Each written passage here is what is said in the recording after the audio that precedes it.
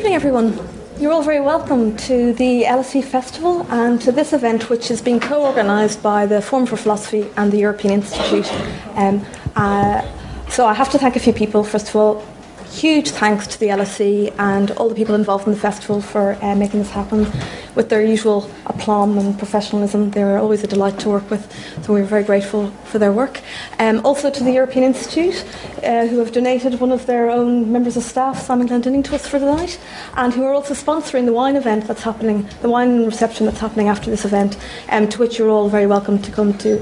It's on the 8th floor, and if you're not sure where that is, the stewards will direct you after the event.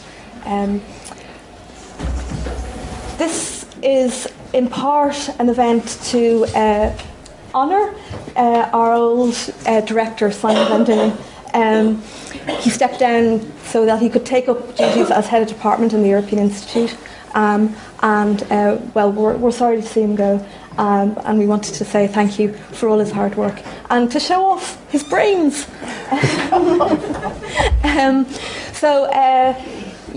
That's what we're doing tonight. So, thanks a million for coming, and please join me in welcoming our panel for tonight's session.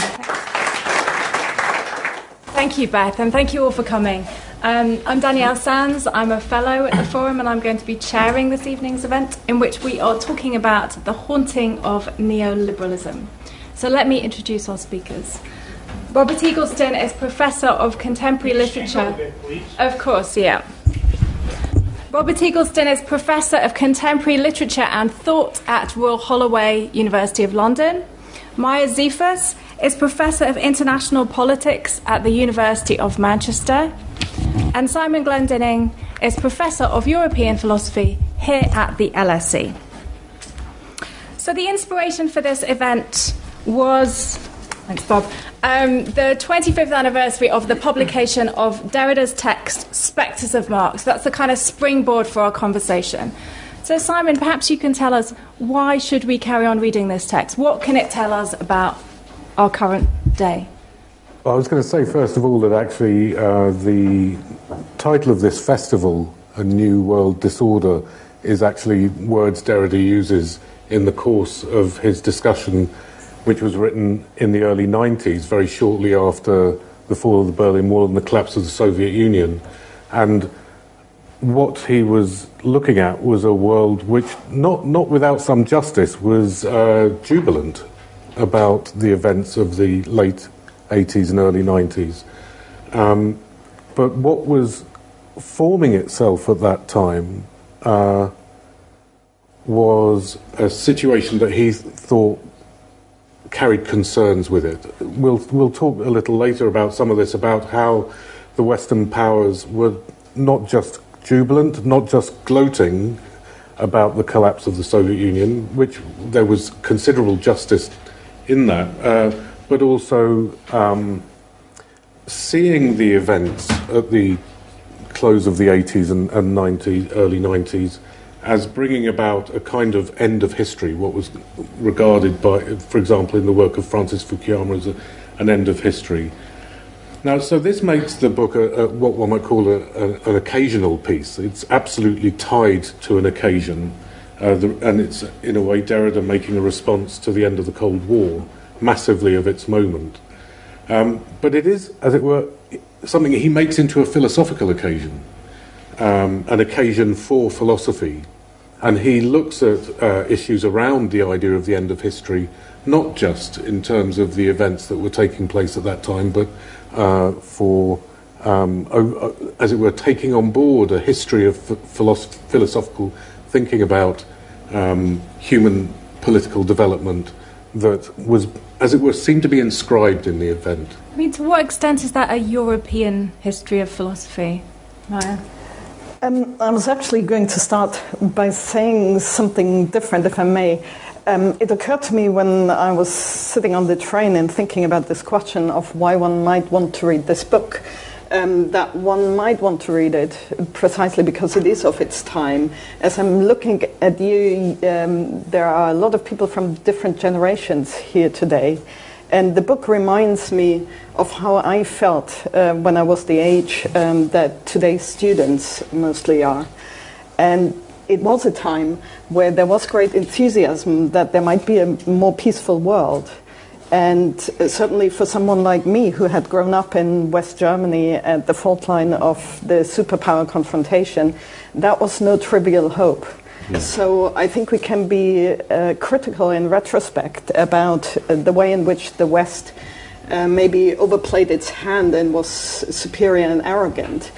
But I've been trying to explain to my students the hope that we felt at the time that is really quite a curious idea when we're looking back from today. But the other thing, and that's right, Danielle, that struck me when I reread the book is how much it takes a ideological dispute between the West and the East. So essentially something that concerned Europe and the North Atlantic area as something that determines the future of the globe. And once we've had this ideological dispute, there was an expectation that peace would break out. So it struck me from the perspective of 2019 how much the Global South is not really something that plays a role in this book except at the margin, which is interesting because Derrida is quite sensitive typically to the implications of colonialism and its aftermath. So I found that curious when I reread it. Well, I wonder whether you want to answer the same question. Why should we read it? Well, I was thinking, in contrast to these two sort of geopolitical understandings of its historical context, I remember when it came out, everyone in literary studies and in European philosophy had been demanding that sort of Derrida spoke about Marx and his Marxist inheritance and where he stood on these social political issues. And when the book came out, it was all very exciting. This was his word on his engagement with that. To sort of answer these critics, and of course, because it's a Derrida book, it's a complicated, diffuse, interesting, demanding kind of answer or explanation. But he talks in it about Marx's three voices, and I guess we'll talk a bit about that. But it seemed, I guess, because of the changes you were talking, in the early 90s, that these sort of demands, the appeal and the urgency, were very alive. And then I suppose one thing that struck me in rereading it to now was, again, in the humanities, I suppose, again, a sudden sense of urgency to address all sorts of issues that have re-emerged in different sorts of ways. And so one reason, I think, to go back to it is to explore the sort of answers that are given in relation to those urgent calls, particularly for the humanities, for philosophy and so on. And do we now have a different sense of the role of Marxism in the 20th century than Derrida was expressing at this point? What has shifted? Well, I mean, I think the inheritance, insofar as there is an inheritance of Marx in the text, is a very important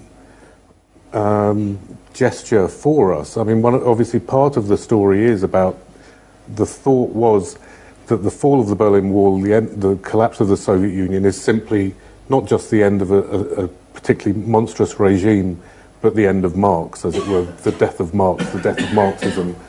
And Derrida takes this quite seriously because he's not a Marxist, right? And he says repeatedly, I'm not a Marxist, although he worries that he's quoting Marx when he says that. But I'm not a Marxist, and yet there is something he finds deeply problematic about the gesture which says it's all over for Marx and Marxism.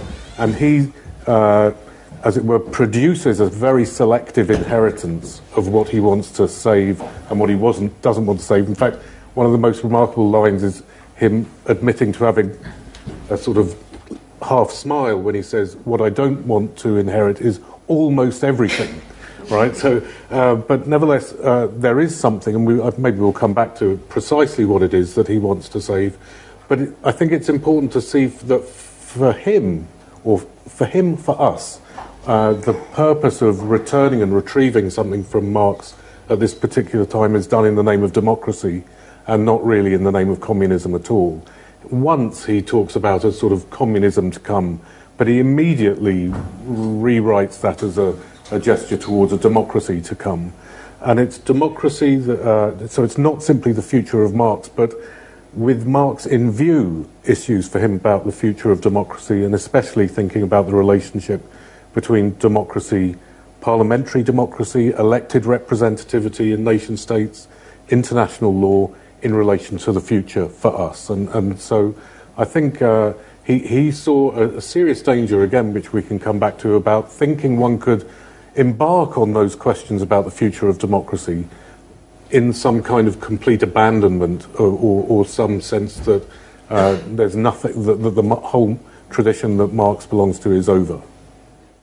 He talks quite a lot about the spirit of Marxism. What's going on there? Somebody else. I mean, I can tell you. You go then. I'm not sure. I'd like to preface this with something else that I think I'd like to talk about, because when he's talking about the spirit of Marxism, what he passes on very quickly to is spirits, plural, right? And that belongs to that point about a selective inheritance, that there's more than one thing that is Marx and Marxism, and we have, unless we, as it were, want to be overwhelmed by an inheritance or a disinheritance that we don't, as it were, participate in consciously, then we have to recognise these different spirits, plural, of Marx. And let's wait a bit before we see what it is that he wants to inherit. But why? I think we're a bit curious. So I mean, the whole book is about what he wants to inherit. Well, Bob is going to say something about this. He's going to say something about... Pressing this question like a hot potato. No, I mean, I've got it all here, but... Well, so I suppose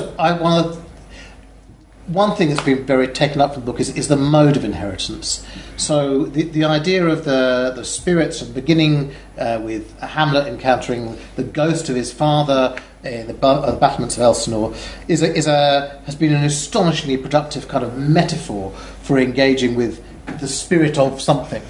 So he says later on in the book that it's a way of giving visibility to the invisible.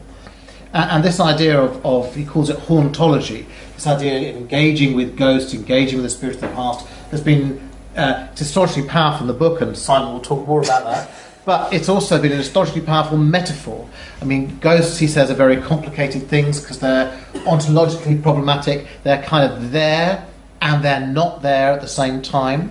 So the ghost of Hamlet's father says, he doesn't say, I am your father. He says, I am your father's spirit. So he kind of is old Hamlet, and he's not old Hamlet at the same time. And that sense of inheritance, that you have to speak to these ghosts, speak to the spirits, whatever they are, is an astonishingly powerful idea. It's different from ideas like memory, it's different from ideas like tradition, it's different from all those kinds of ideas, precisely because it has that need to speak to it, it has the haunting kind of presence. And as he plays through all the way through the book, with the idea of spirit, with those ideas that are coming out of Hegel, but also coming out of forms of religion, this incredibly powerful, very hard to pin down idea of spirit. Right. And I suppose something that haunts you without you necessarily wanting this. So the idea that we can somehow move on and forget Marx strikes me as preposterous, frankly. I mean, I'm not particularly invested in which version of Marxism we should be engaging with. I'm sure Simon has more to say on that.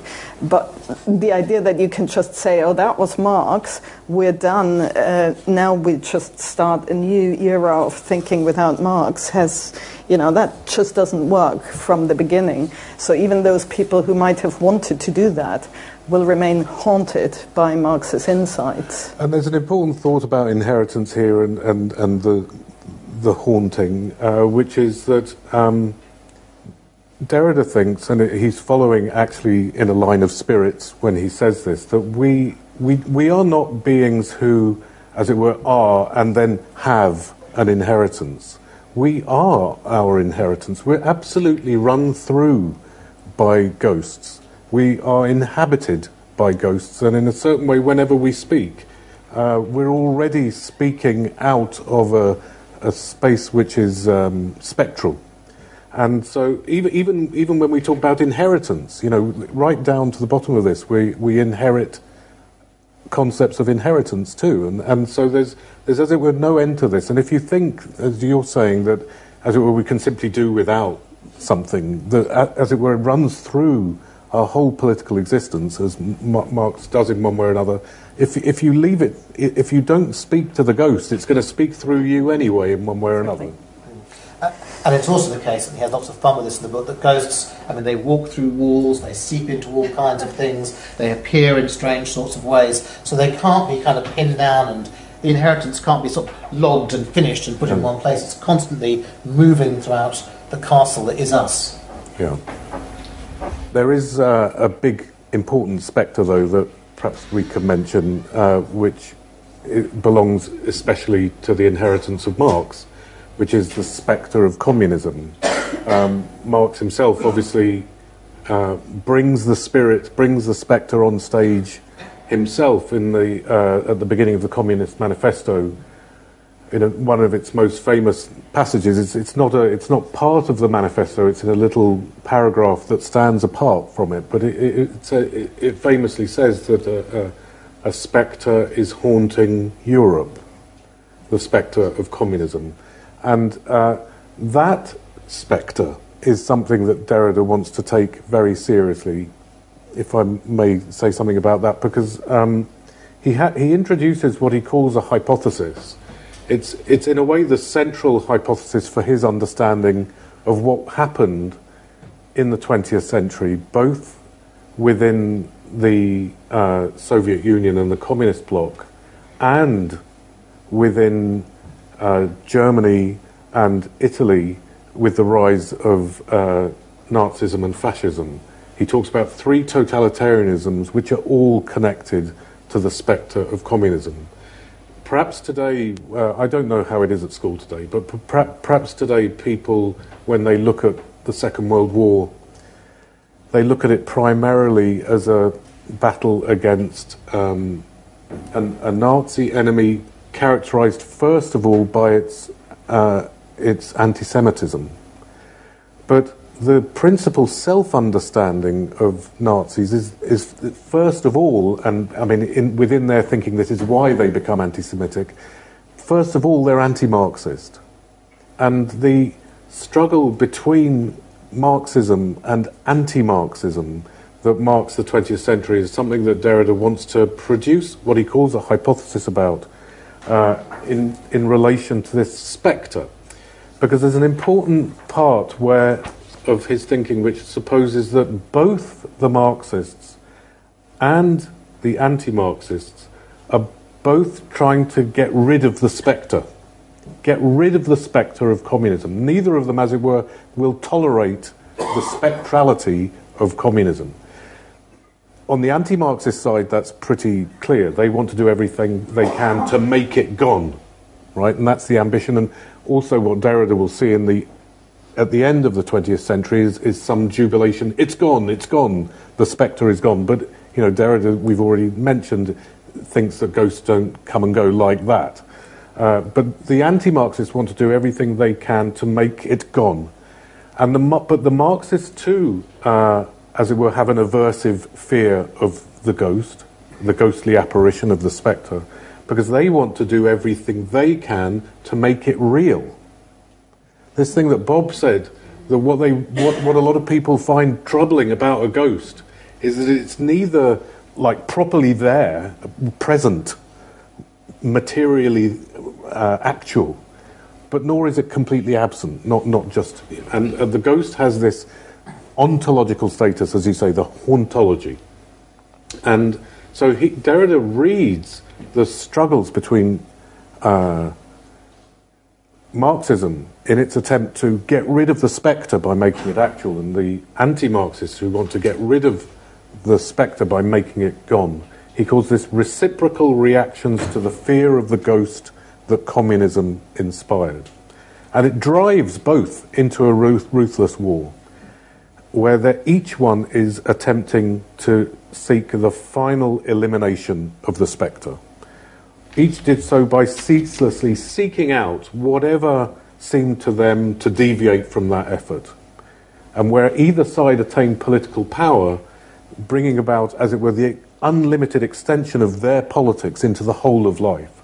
And this then Derrida sees as the roots of totalitarianism in Europe, understood through this absolute desire to get rid of the spectre, either by making it actual, in which case you've got to get rid of everybody who is like troublingly anti-Marxist, and equally on the other side, getting rid of everybody who is troublingly Marxist. And these totalitarian states built up around the fear of the ghost. Now that's an extraordinary hypothesis, which Derrida says at a certain point, I would really like you to take this seriously, but obviously it's very novel. But it is bound up with this thought that this status of the ghost, which Derrida thinks, as it were, runs through our whole life. Our whole lives are already ghost-ridden spaces, but we're troubled by it. And he's trying to cultivate a kind of politics which is, you could say, more ghost-friendly. But it's like the whole point of deconstruction is the acknowledgement and acceptance of the ghostliness, the spectrality of life. Yes. Thanks. There's a moment in the book where Derrida lists these 10 plagues of the New World Order. It's interesting looking back at those and thinking about whether they're still relevant, what sense they make. Maya, perhaps you could tell us a bit about that. Yeah, I found that actually totally amazing. I ended up actually writing them down as a list because, Derrida, when he kind of talks about the list of 10, he actually goes off onto 5 tangents. So by the time you're at number 3, you've forgotten what the first 2 were. So I had to actually write it down. And it's utterly amazing that actually most of these things are incredibly relevant today, and there is very little that is probably missing from this list. Now, there are certain things that strike me particularly because I'm interested in relation to my work. So number 2, for example, is the exclusion of the homeless, the deportation of immigrants and stateless people, and those groups of people, their exclusion from participation in democracy. That is certainly something that we would recognize today. There are all kinds of things about unemployment, economic struggle between European Union countries and the US. And then he talks about Japan. Nowadays we might perhaps say China. But there's quite a lot here that is still very, very relevant. What I found most striking, actually, is his analysis, which isn't actually on this particular list, but where he talks about the struggles that liberal democracy have, the crisis of liberal democracy. And he talks about what he calls the techno-tele-media apparatuses. Now, we probably would use a different word today, but it's like this could have been written yesterday. So I find it, in a way, incredibly prescient. And for that alone, I think it's worth rereading the book. Yeah, no, I agree. I also made a list of the 10 things, but they're kind of modern translations. So he talks about the new poverty, of course, from other politics, and we call that precarity today. The refugee crisis you mentioned, the international neoliberalism, and also I'd forgotten it's where he coins a fantastic word, ontopology, which is his word for combining topos, meaning place, and being, ontos. That sense that your being and a place are kind of woven together in the Nazis call it blood and soil, but also that sense of being and geography being completely fused together. We see that now when people talk about cosmopolitans versus locals or citizens of nowhere. All these are revolving around this idea of ontopology. He just sort of throws this off as a thing. The arms industry, nuclear proliferation, inter-ethnic wars. He talks about phantom states, the mafia, and so on. Of course, that's the debates over Bitcoin, for example, make that even worse, as well as the present state of international law. So all these things, they are extremely prescient. He talks, in fact, I had to write this down, he talks about the primitive conceptual phantasm of the state, which sort of imagines that there's sovereignty and borders that can be maintained, which, you know, I wouldn't like to comment, but it's certainly something I recognize. And he ends up actually talking about international law and the problem of international law with its European roots, that it, although it universalizes itself, it is in debt to its European origin and the sorts of issues that throws up.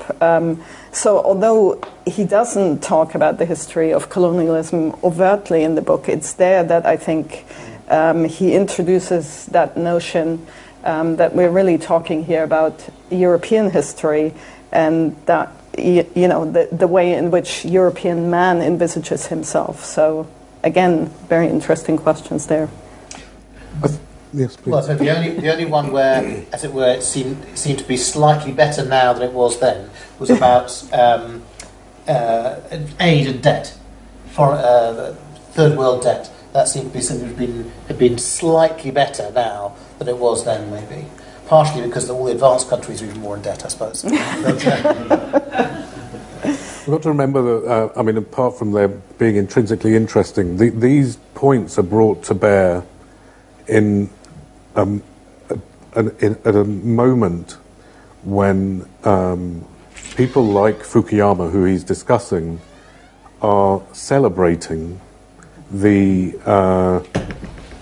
end of history having arrived, with liberal democracy and capitalism being identified as the final stage of human politics. And Derrida wants not only to bring certain philosophical questions to bear about this, he's saying, are you even aware of all the terrible things that are going on in the world today? And this is a sort of, it's just him shaking Fukuyama a little bit about an end of history being proclaimed in the name, first of all, of a very historically specific form of democracy, and we again should come back to that, but in a very time of what he calls a new world disorder. This is a quote. He says, "This triumphant conjuration of the death of Marxism," so when this jubilant victorious side, which it was a victorious side, but you know, to the extent to which it understood itself in terms of an end of history shouldn't be over minimized. But the triumphant conjuration of the death of Marxism is striving in truth to disavow, and therefore to hide from, the fact that never in history has the horizon of the thing whose survival is being celebrated, namely all the old models of the capitalist and liberal world, never has it been as dark, threatening, and threatened. You know, so he is not an enemy of liberal democracy, and certainly not of democracy, but he's not uncritical either. And I think he's just sort of affronted by the thought that somebody could celebrate liberal democracy and capitalism as we have it today as some kind of ideal end, of ideal adequacy of democratic self-government. So I think you know, the context of the 10 plagues and so on is just, it's this, a period in the book of a kind of relentless wake-up call to people like Fukuyama, who he finds too uncritical. We can come, I don't know where we're up to.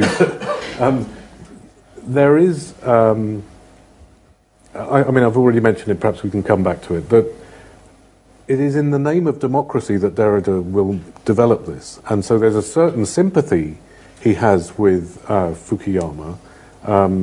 And moreover, there is nothing in Derrida which is saying, wouldn't it be nice if we could go back to that nice Soviet bureaucracy which had killed millions of people and so on, or taking China as a model. He continues to think that what he's contributing to is a developing self-critique, and maybe we should move on to this, but a self-critique of democracy itself.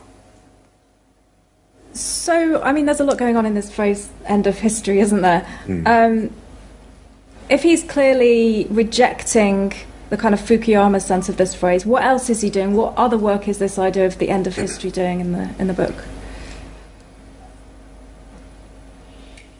Do you want to talk first about the messianism that might be thought of involved in an end of history? Because I think the religious origins of these ideas are... Yeah, so one of the things that really struck me going back to it was how profoundly it was saturated with the discourse of religion.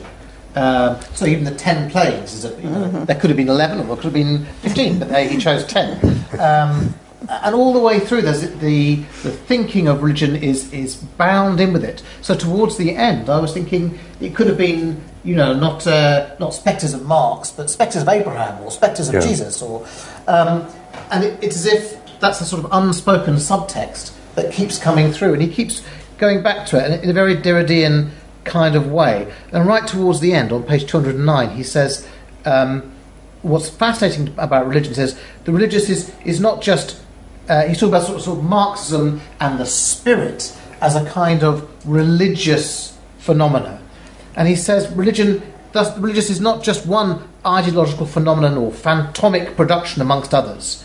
On the one hand, it gives to the production of the ghost or the ideological phantasm its originary form or paradigm of reference, its first analogy. So it's religion that first creates the idea of the spectre, and then he says on the other, the religious also informs, along with the messianic and the eschatological, that spirit of emancipatory Marxism whose injunctions we are reaffirming here. So there's some religious spirit which is underlying things, but also in Derrida giving a model for things. And all the time he's kind of prevaricating between saying, is the messianic and the eschatological, is it as it were... part of our being that we're constantly hoping towards the future and thinking about the ends, or is it coming specifically out of that Christian Abrahamic heritage? He's undecided between those two. I mean, how could one decide?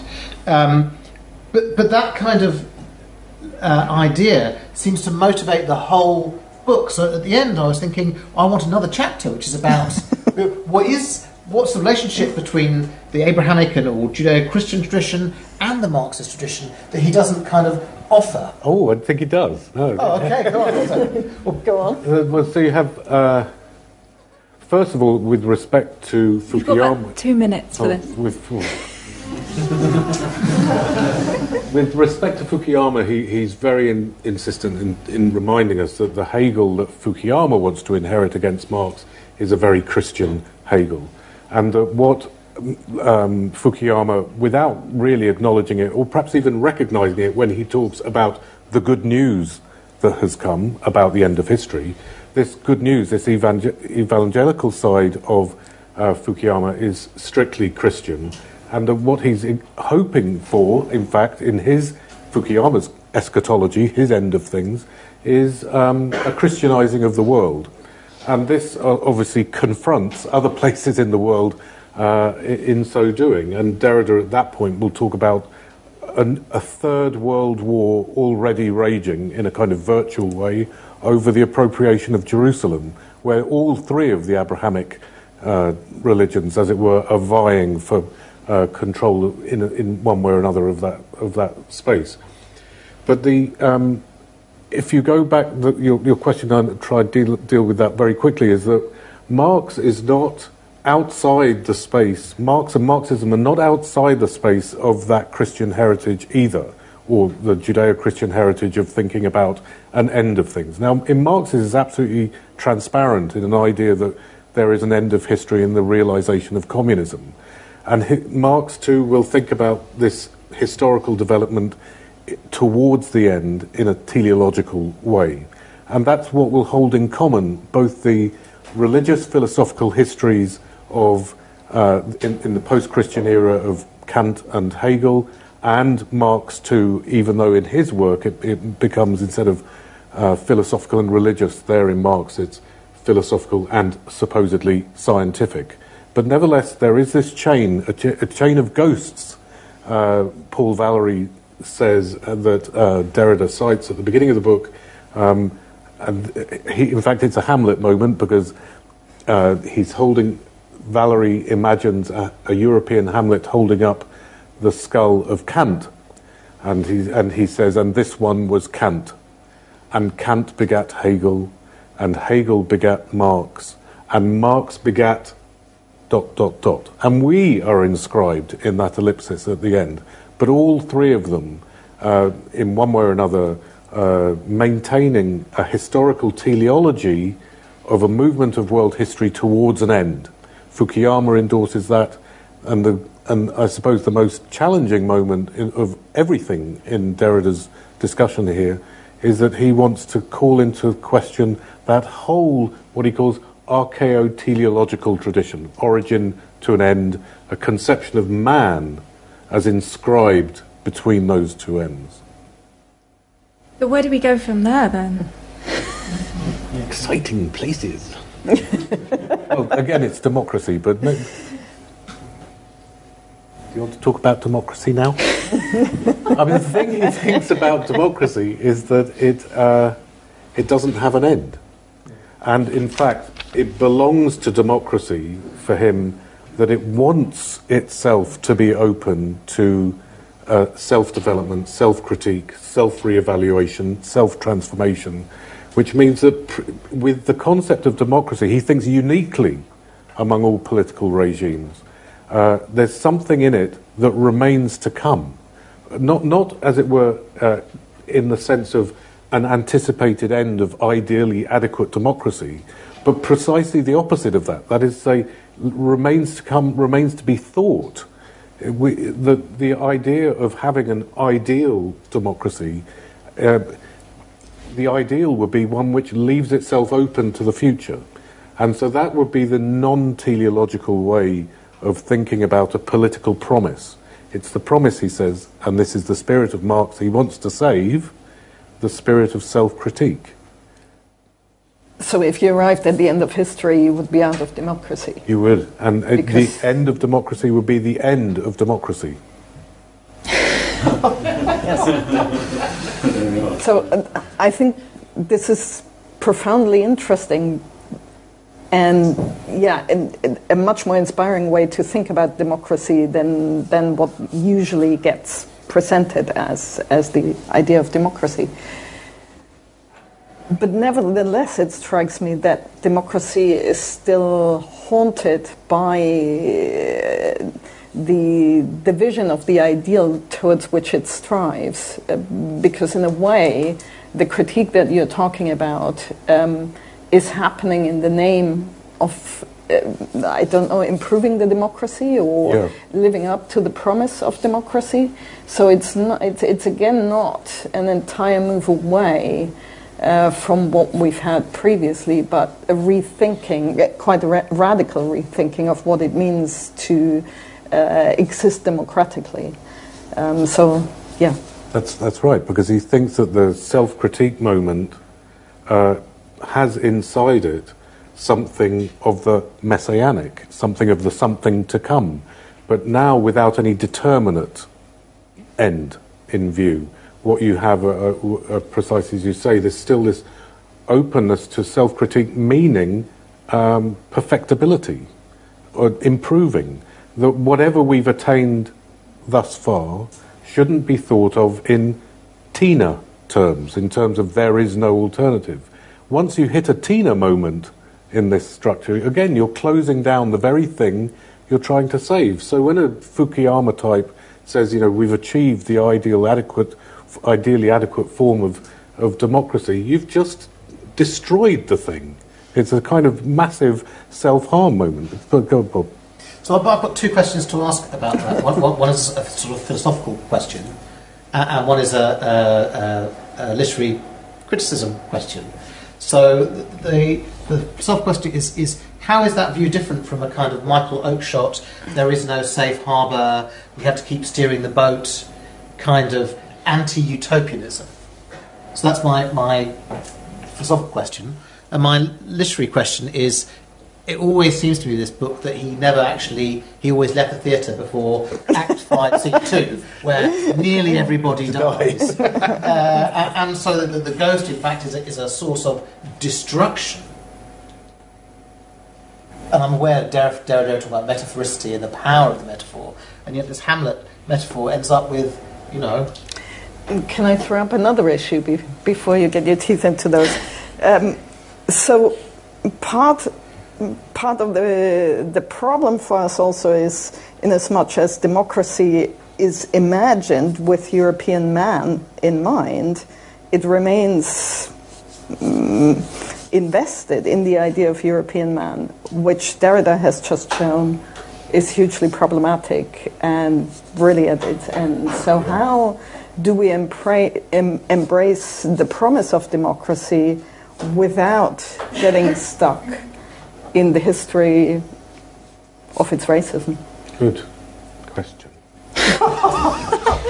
Thank you. So we have the perfectionism is held on to. So the classic perfectionism is what one might call one of a teleological finality, that there is one end of man conceived exactly in this European way, one end of man which is, as it were, the end which is universally fitting for all humanity. And the communism is an example of that, but it's not the only example of... in the history of philosophy, particularly in the Christian era, what the Greeks through the Romans got translated into as our being as rational animality. Rational animality wasn't thought of as something that is fully developed when it first appears, but that reason itself unfolds in time. And history is that becoming itself of the rational animal. So you have a movement of self-realization or self-emancipation or de-alienation of rational animality. Marx is right inside all of that, incidentally. Now, there you have a picture of a conception of man, which, as you say, the democracy isn't entirely divorced from, but because in the old picture, there's an idea of perfectionism, human perfection, some end which would be the perfection of our rational animal being. Now, Derrida wants to hold on to something of perfectionism, as you're saying, that some messianic promise, some better way to be that we could attain, the as yet unattained but attainable possibility for us, but without this finality. And what I think he wants to say is that we have to, if we're going to affirm something like that politically, we do have to entirely give up that universalist conception of man that had dominated Europe for some 300, 400, 500 years, but I mean ultimately for over 1,000 years.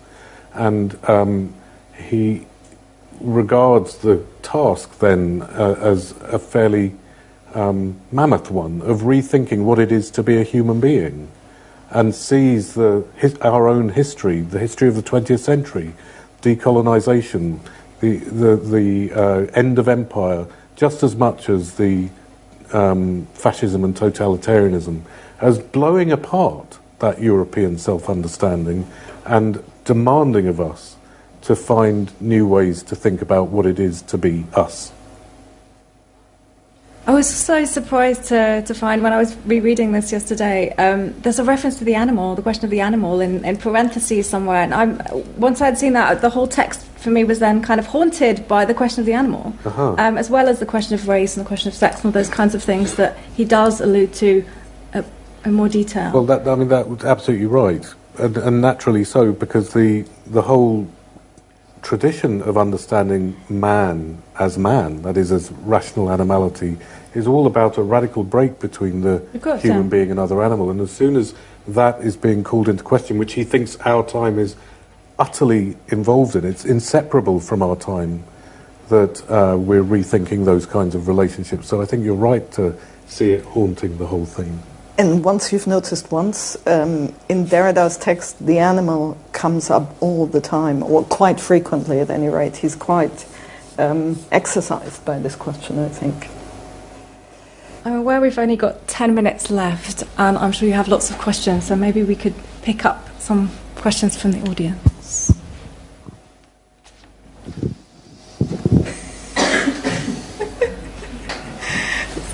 There's one here. One at the front. Just a reflection about, can you hear? About Marx. I'm struck by the fact that we isolate Marx from all his predecessors, and he's also the result of all those utopians, and especially, I'm sorry to quote the French, Proudhon, Fourier, and so on, because I'm French, so that's what I know. And of course, there is the Anglo-Saxon side I don't know much about. But I think we can't throw the baby with the water of the bath, of course, because the baby has an incredible amount of roots, which are also part of what Europe is. And anyway, I could go on. Thank you. Well, Bob had mentioned the utopian question and the critique of utopian thinking that is undoubtedly inside Derrida. And one of the things that you're right about, actually, it's strikingly, in a way, a more conservative tradition than the more radical traditions of Marxist and leftist utopianism. But what you're right about is that, of course, that utopianism isn't a peculiarly Marxist possession. And I mentioned Kant and Hegel, but, you know, all over Europe, utopian thought was massively dominant, and this was to do with this self-understanding not only of man, but of European man. Mm-hmm. So you had a European conception of man as, roughly speaking, theomorphic, rational animality, so distinguished from all other animals by being made in God's image and having this rational capacity. And that means that this animal develops in time from some primitive origin towards some finally civilized rational end. And this is how Europeans understood what man is, and they understood themselves as at the head of that self-development of humanity. And whether you look at Hegel or Kant or Marx, it's all going to happen in Europe first. And in fact, in Marx, as much as Hegel and Kant, it's going to happen in Germany first. And that this, as it will... naturally. Yeah. Yeah. It certainly won't happen in England. And that remains true. There's a couple of questions in the second and third row. Maybe you can take them one after the other.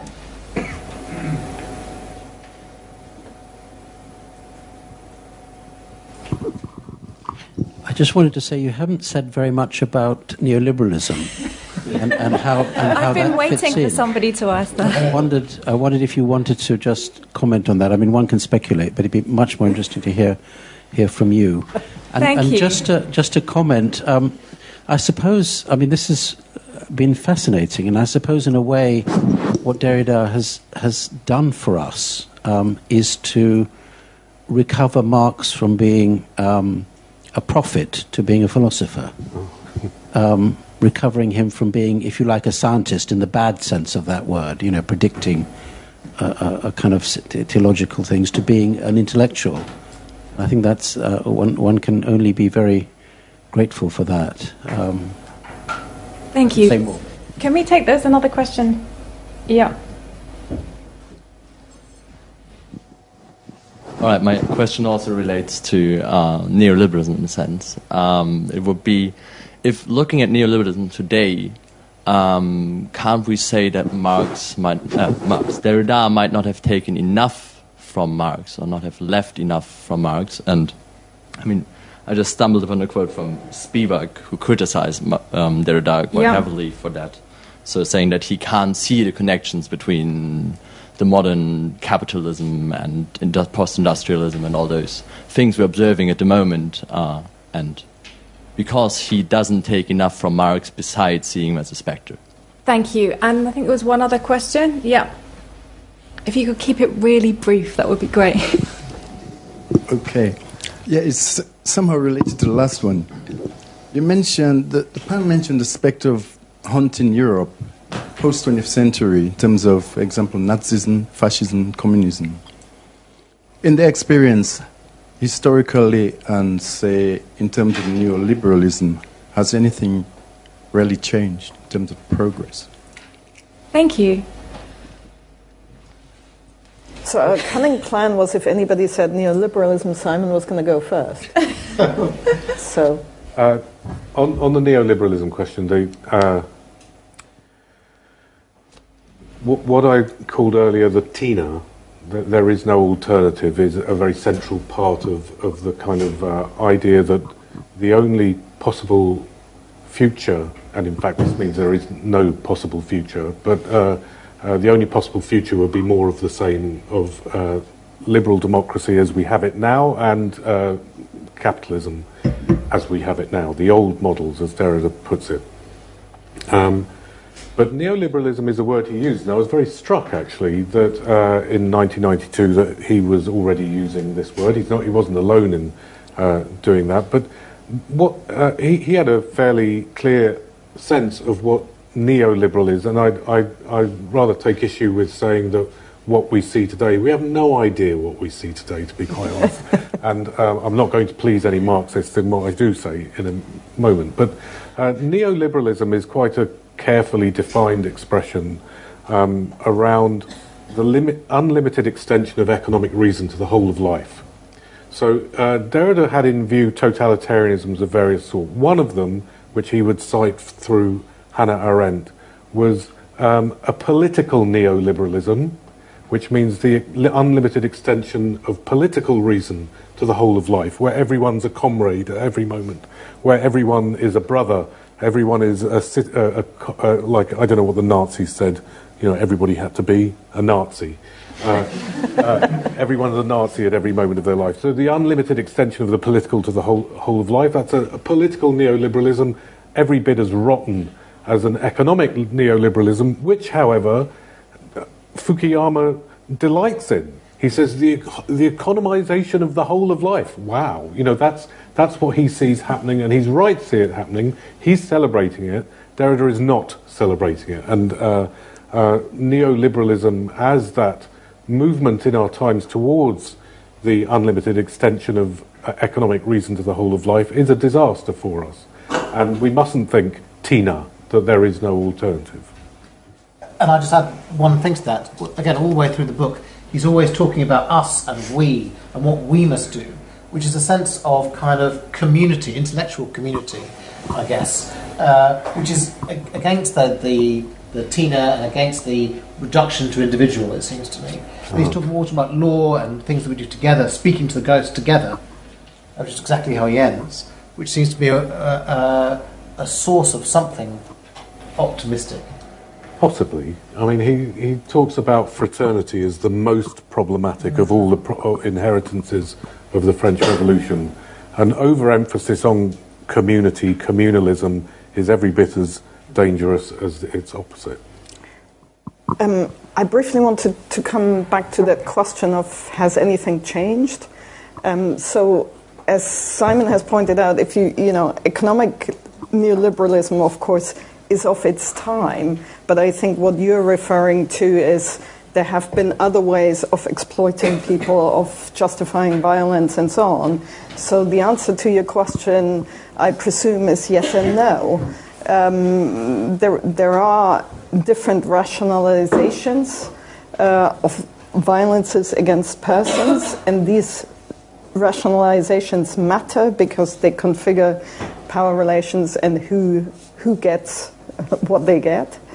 But we clearly haven't as yet found a way to move outside of any of these. So if there is hope and there is promise, this takes us back to this idea that democracy is the self-critiquing form of government, so that we keep trying and we keep searching. But I can't answer for you whether anything has changed. It depends also on what matters to you. We are out of time, unfortunately. Thank you all for coming. Do join us for a glass of wine upstairs, and join me in thanking our speakers.